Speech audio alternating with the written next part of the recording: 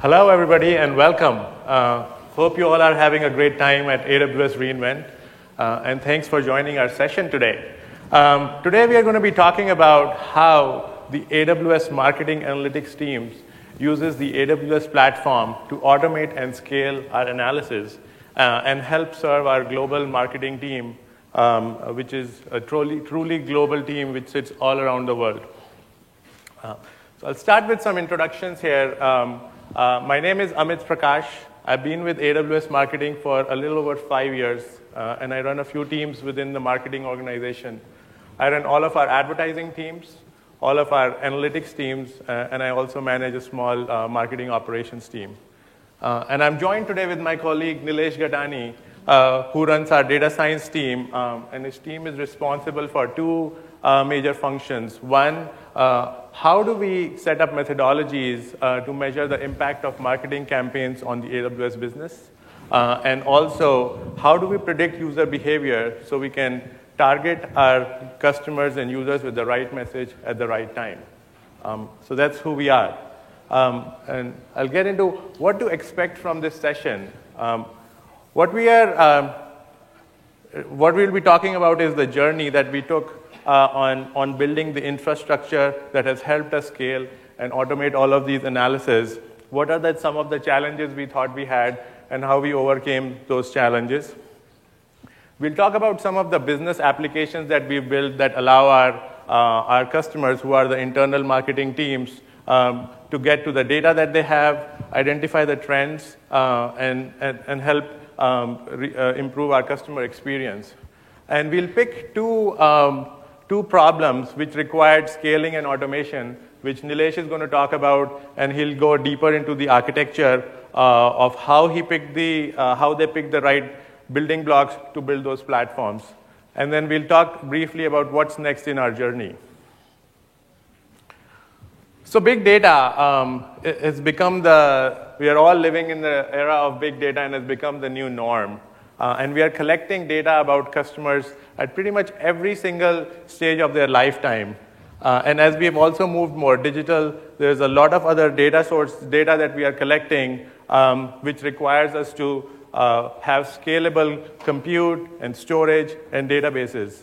And some of the ways how we are collecting this data is even when you guys are attending large summits or even AWS re:Invent or other digital channels, like how are customers coming to our website, when we engage with other marketing channels like email or social media, or even when people are searching about specific terms on popular search engines like Google or Bing, and how do we measure how customers get to the site and the interactions on the AWS properties. So that was one of the challenges we had. How do we ingest all of this data, connect them, and use that to provide a better experience for our customers? As I talked earlier, data has become like the center of customer lifecycle and also in product management. And we are using this data in multiple stages. And we like to call this into 4 different stages, which forms a virtuous cycle. So data collection, we keep collecting data from the clickstream, which is also known as web analytics, using different channels where we measure the user activities, user-generated content, and also how people are using any products or purchases or social media. So we are in the stage of collecting data at various stages. Once we have more data, we are able to do better analytics. And by better analytics, I mean first building better dashboards and giving access to our end users with better reporting, and also which helps them dive deep to understand the trends and the hows and whys of what is driving the change in any specific business. And as we are collecting more and more data, we are also able to use that data as training sets to make predictions on the user behavior and provide better optimization and personalization of our products, which ends to leading to better products. And once we have better products, it leads to more users. We acquire more users, which leads to also adoption of existing users. And then the cycle comes again. Once we have more users, we get more data, we have better analytics, better products, more users, and this cycle keeps going on. So without further delay, I want to move on to the journey that we have had in the marketing analytics team at AWS Marketing. So I like to break that into 3 distinct stages. So the first stage was in 2012. And some of you might wonder why 2012 versus AWS has been around for over a decade now. So around 2012, that was the time when we got really serious about marketing analytics. And that's when we realized that we had a few challenges. We realized that we had data in silos. We had not connected our data, and we had not created a journey of our customers. We found a lot of data integrity issues where we had not set up the tracking correctly. We were not collecting data in the right way. We didn't have any reporting buildup or any front-end interface for our end users to be able to pull reports and understand what was causing the changes in the trends. And we weren't able to do any complex analysis because of all the things that I mentioned before. There wasn't a single data source to do the analysis. So we were only looking at very simple metrics like traffic and maybe self-service signups that were driving through the website. And that's where the second stage came, where we walked through which was from 2012 to 2016, where we started addressing some of the problems that I talked about that we identified in the early stages in 2012. So first thing was to build a single data repository where we had to ingest some of the existing data sources that we have, which we owned as first-party data. And then we also were working with other channels that we started investing in, marketing channels like paid search or social media or email, where we had to bring in all of their data and stitch together to build a single journey of our customers. And once we had this data, we started building dashboards and reporting, which allowed our end users to start pulling some data. And then finally, we also started moving from simple analysis to a little bit more complex analysis to understand the impact of marketing programs on the AWS business. And in order to understand the impact of these marketing programs, we took the approach which is commonly known as a test and control methodology, where we would pick a cohort of customers who were touched or exposed to a marketing campaign or a program, and then compare to a very similar cohort of customers who were not touched. And then we would measure the difference in the incrementality that we saw in these two groups of customers. But the challenge, even at this time, was that this was very manual. It would take weeks, if not months, to do some of these analyses, and we were not able to scale. And we conduct a lot of campaigns, and we weren't able to measure them. So that's where we've invested a lot in the last 18 to 24 months in 2 big areas. First was automation. How do we automate all of these marketing analysis that Nilesh's team had been working on and defining the methodologies? And second one was, since we had been collecting good amount of data, how do we use that data for predicting the user behavior and in communicating the right message at the right time? And one more thing which is very common in marketing organization is attribution strategy. How do we give attribution to a particular channel or a marketing touch in driving a specific business outcome? And a business outcome could be driving new AWS signups or driving the adoption of a specific product like S3 or EC2, because these are all complex decisions, and each of one of our customers is getting touched by multiple channels versus being with a single channel. So we wanted to make sure we are giving credit to the fair credit to each of the channel which is touching the customer before either converting to a new customer. So in the next few slides, I'm going to talk about some of the business applications that we built. So once we had our data available, what we started doing was, taking a step back on the single data repository. So Amazon Redshift was the solution that we picked for building our data repository, where we ingested data from our web analytics systems, our billing, where we are able to get the usage and the revenue data that we have, from our CRM system, where we host all of our leads, from social media, advertising, and we can actually continue to grow our data warehouse by ingesting more and more data. And once we had data available, we started building business applications on that. And these are some of the applications that we built. I'm going to talk in detail on some of these, and I'm going to leave the marketing ROI and the machine learning for Nilesh, as he's going to go deeper into those two applications. So let's start with KPI alerts. This is a system that we built in-house, which actually allows the end users to set up alerts when we see their specific metric deviating from the average variance. So what this tool does is it allows users to set upper bounds and lower bounds for a bunch of metrics. It could be the number of signups or traffic or the number of first trials for a specific service. And when we see that it has deviated, either it has gone above or below, they get an automated alert and allows them to dive deep into what would have led to that. We also started building analytical marketing programs. And specifically, most of them were more digital marketing programs because it is very easy to tie the output to the input. And to the output, I mean an AWS sign-up or adoption of a specific product. And you can easily tie that back to an input. Say if we are using a paid marketing channel for that, we can tie that to the dollar amount and also optimize it to make sure that we are getting a positive ROI in terms of the investment that we are making. Some of those things we found very successful for us in these digital programs, as all of them were highly data-driven. And the next slide, we'll talk about some of the dashboards that we built, and we use Amazon QuickSight for that. And the reason why we wanted to build these dashboards were two things. One, we wanted to give the power to our end users so that they could build their own dashboards, and also the ability to slice and dice the data and understand the underlying trends.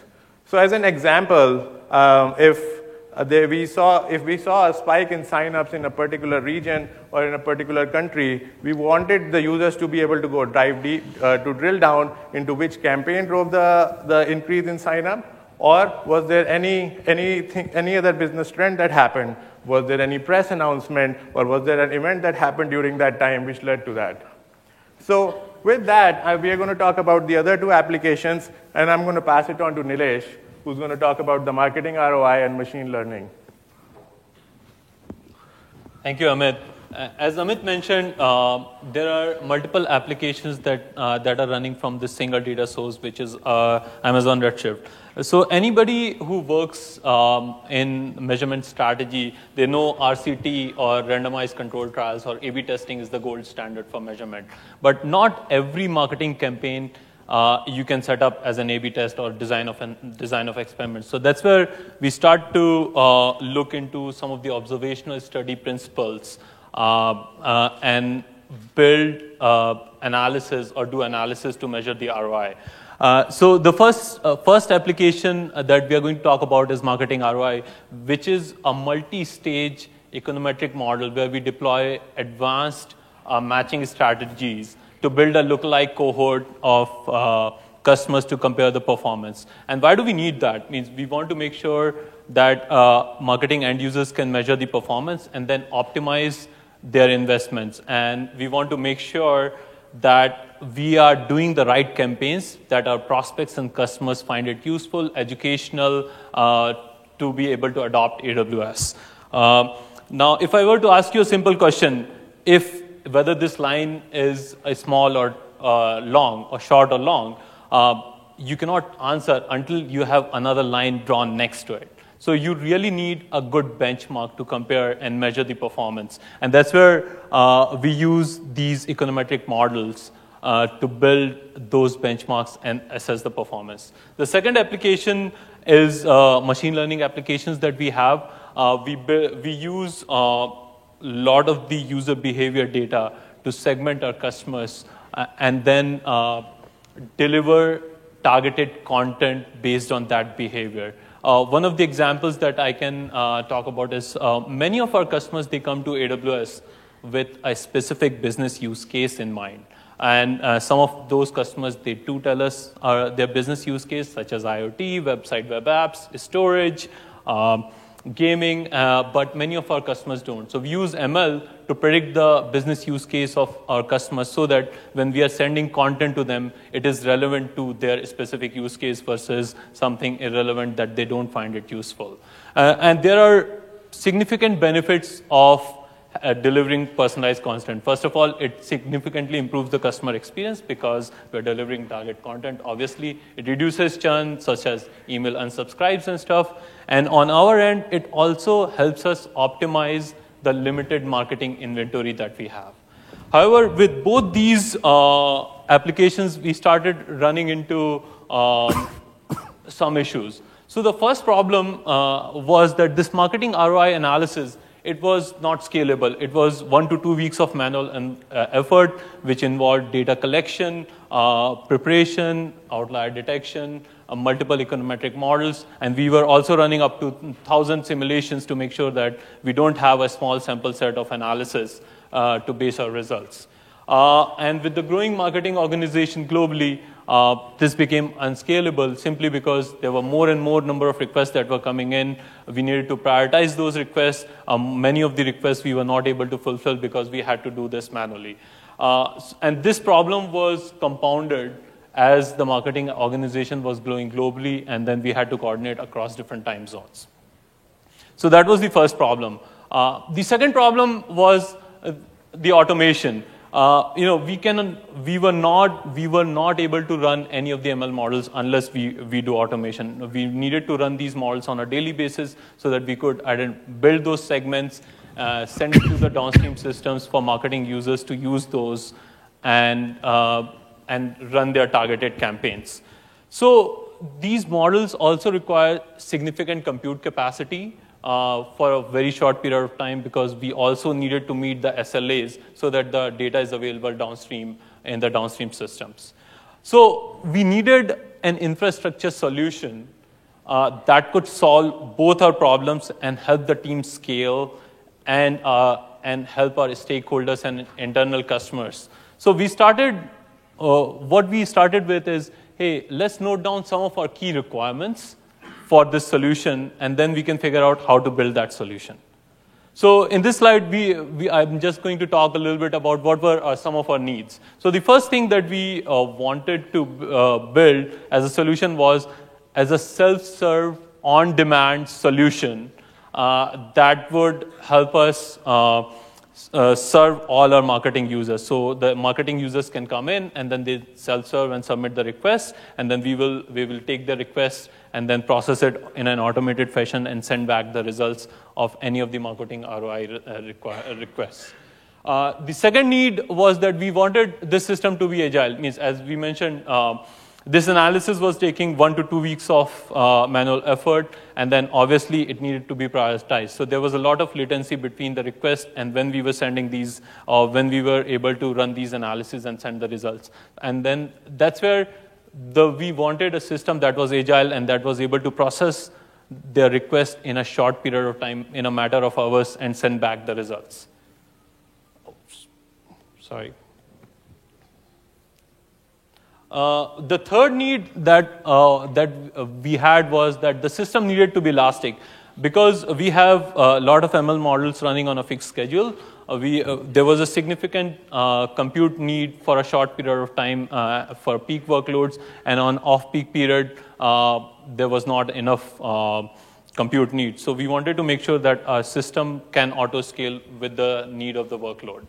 The fourth piece, which I think is a fairly universal requirement even in a small, medium, and large organizations, is security. We wanted to make sure that the solution is secure and it meets the IT security compliance that we had. So we used a lot of VPC features and encryption that is available with AWS services to be able to meet the security requirements. And the last one, we wanted the system to be easy to build. Due to scarce dev resources, we wanted to make sure that we are able to leverage the strengths of the data science team that we had. So with all these requirements in mind, we built a platform on AWS which we are going to talk to you guys today.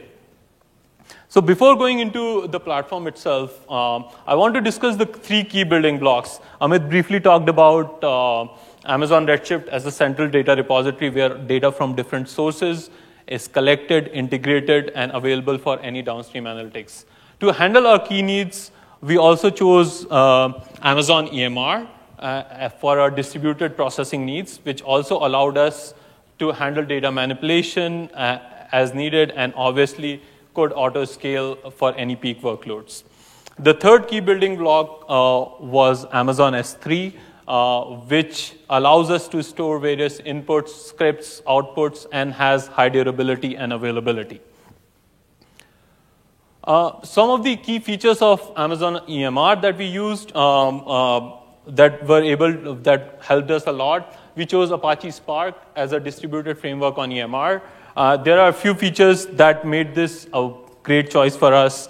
It is massively parallel, natively supports multiple languages, including Python, and it is tightly integrated with Spark ML libraries. There are other benefits of Apache Spark and Amazon EMR that other reInvent sessions will do a great deep dive on. So if you are interested in some of those, I would highly encourage you to check out those sessions. Moving forward, we also set up a OneNote cluster, which was a persistent cluster to have always available computing resources for any on-demand analytical requests that marketing users were submitting. It also helped us reduce the latency in spinning up a new cluster every time a new analytical request would come in. Another feature of that we were able to leverage was EMRFS, which is an implementation of HDFS.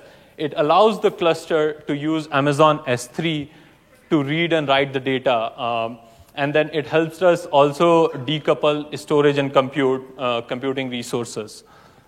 It also allows at-rest server-side encryption to meet some of our security needs also. As always, security is important and always at the front. We needed to meet some of the internal IT security compliance, such as EMR has to be in private subnet, data encryption, at rest, and in transit. And then, but one of the things that we want to caution, there are multiple options available. For example, how you set up VPC with public-private subnet, how you do security groups, inbound, outbound rules, encryption policies, and then even IAM policies to control the access. But you need to know the options that you need for your work. So I think one of the things that helped us significantly was available reference resources such as documentation, past reInvent sessions that we were able to leverage a lot, and then helped us guide through the needs and needs that we had and how we meet the security compliance. So this is just going a little bit further deep dive into EMR cluster security. We have our EMR cluster sitting in a private subnet, which is a very common configuration. We use VPC endpoint to Amazon S3 to directly access data from private subnet. And you also have flexible IAM policies, both at VPC endpoint and on S3 bucket, to be able to have a fine-tuned access control based on your needs. We also use NAT gateway to access other services that have public endpoints, such as retrieving KMS keys, etc.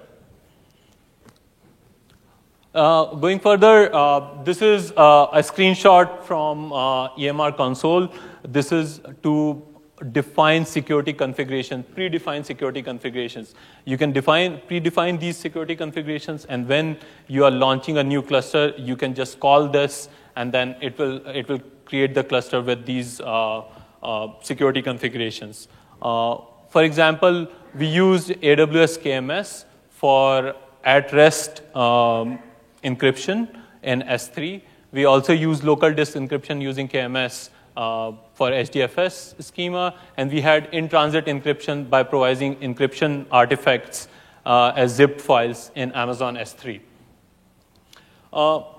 Let's switch gears from security and the features and details into the greater details of different components of the platform itself.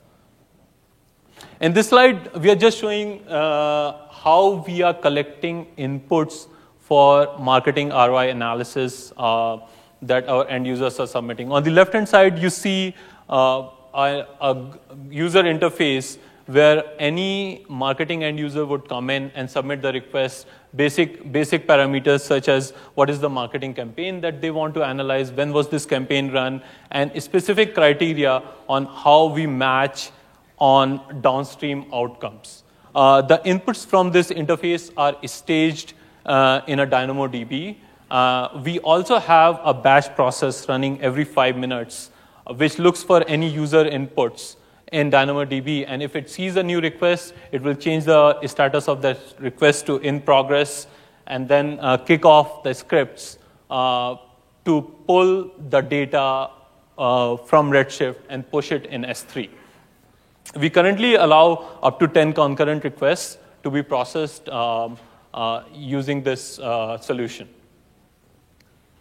For ML model runs, it's a simpler process. We have batch processes running that kick off on a fixed schedule, and then it runs the scripts and pushes the data in S3, input data for our ML models in S3. Here's a quick overview of the user interface that our marketing end users use to submit the request. As you can see, there are some basic parameters that they need, and they just click submit. At the bottom, they can also see what are the requests that they have submitted and what is the status of those requests. Now, moving on to the next component of this platform, which is processing, right? We have our Python script sitting in Amazon S3, and we directly submit jobs to master yarn using Spark Submit through SSH. We define the deploy mode to be cluster mode, and other parameters such as number of executors, executor memory, and then the number of cores per executor that we need. There are other ways to submit Spark jobs, such as EMR step. You can also use Lambda to submit EMR step jobs, or you can set up even AWS data pipelines to do that. As part of the processing, the data from S3 is loaded as data frames in EMR for further processing, such as feature extraction, outlier detection, and model runs, etc. We also have multiple models running on a daily batch, as I mentioned, and the EMR cluster is set up to auto scale with rules such as percentage memory available to Yarn, so that it can auto scale and handle any of the peak computing workloads.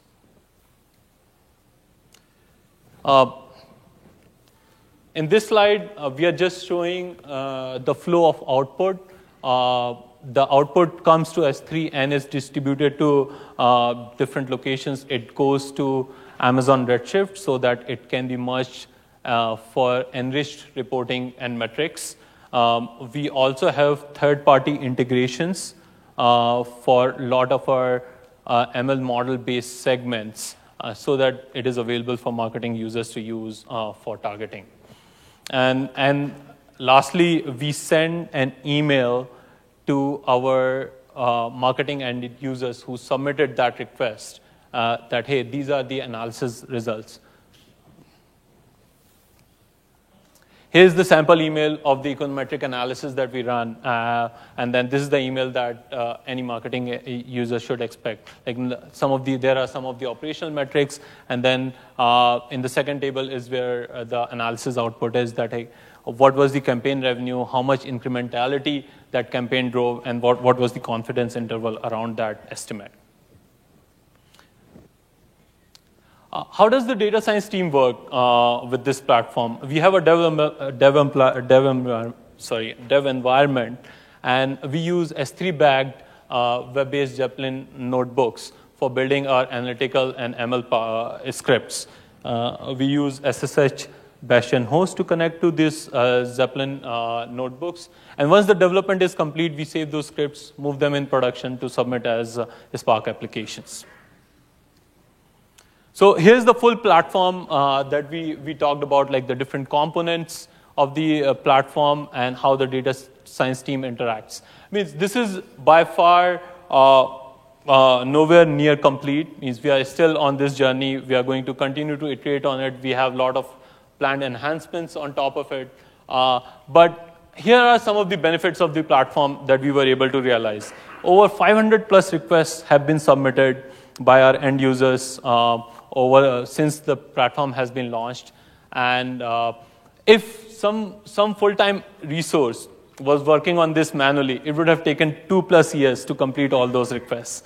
We were able to process those within an hour most of the time, and send the results back to our marketing end users. And from our ML model output from targeting, we have seen 173% increase in engagement rates as part of personalized marketing as measured by A/B testing. Where are we going next? This was an interesting topic. Means as we were building this platform, there were few key things as we talked to different folks internally in the team. One of the big things is that we are currently processing data which is warm and cold. We want to make sure that this platform is channel agnostic. It is able to process data real time as our next generation ML solutions. So we are planning to use Amazon Kinesis Streams to do the real-time streaming of data so that we can process it immediately as needed.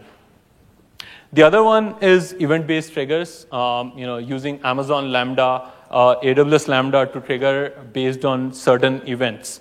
For example, when users are submitting the request, we can use Amazon DynamoDB streams to trigger Lambda functions to trigger rest of the jobs and the scripts. The third one is more for our BI team, business intelligence team, to build a data lake with Amazon S3 as the primary data source and central repository for various needs. Some of the lessons learned, like security, there are a wide variety of tools and best practices documents available.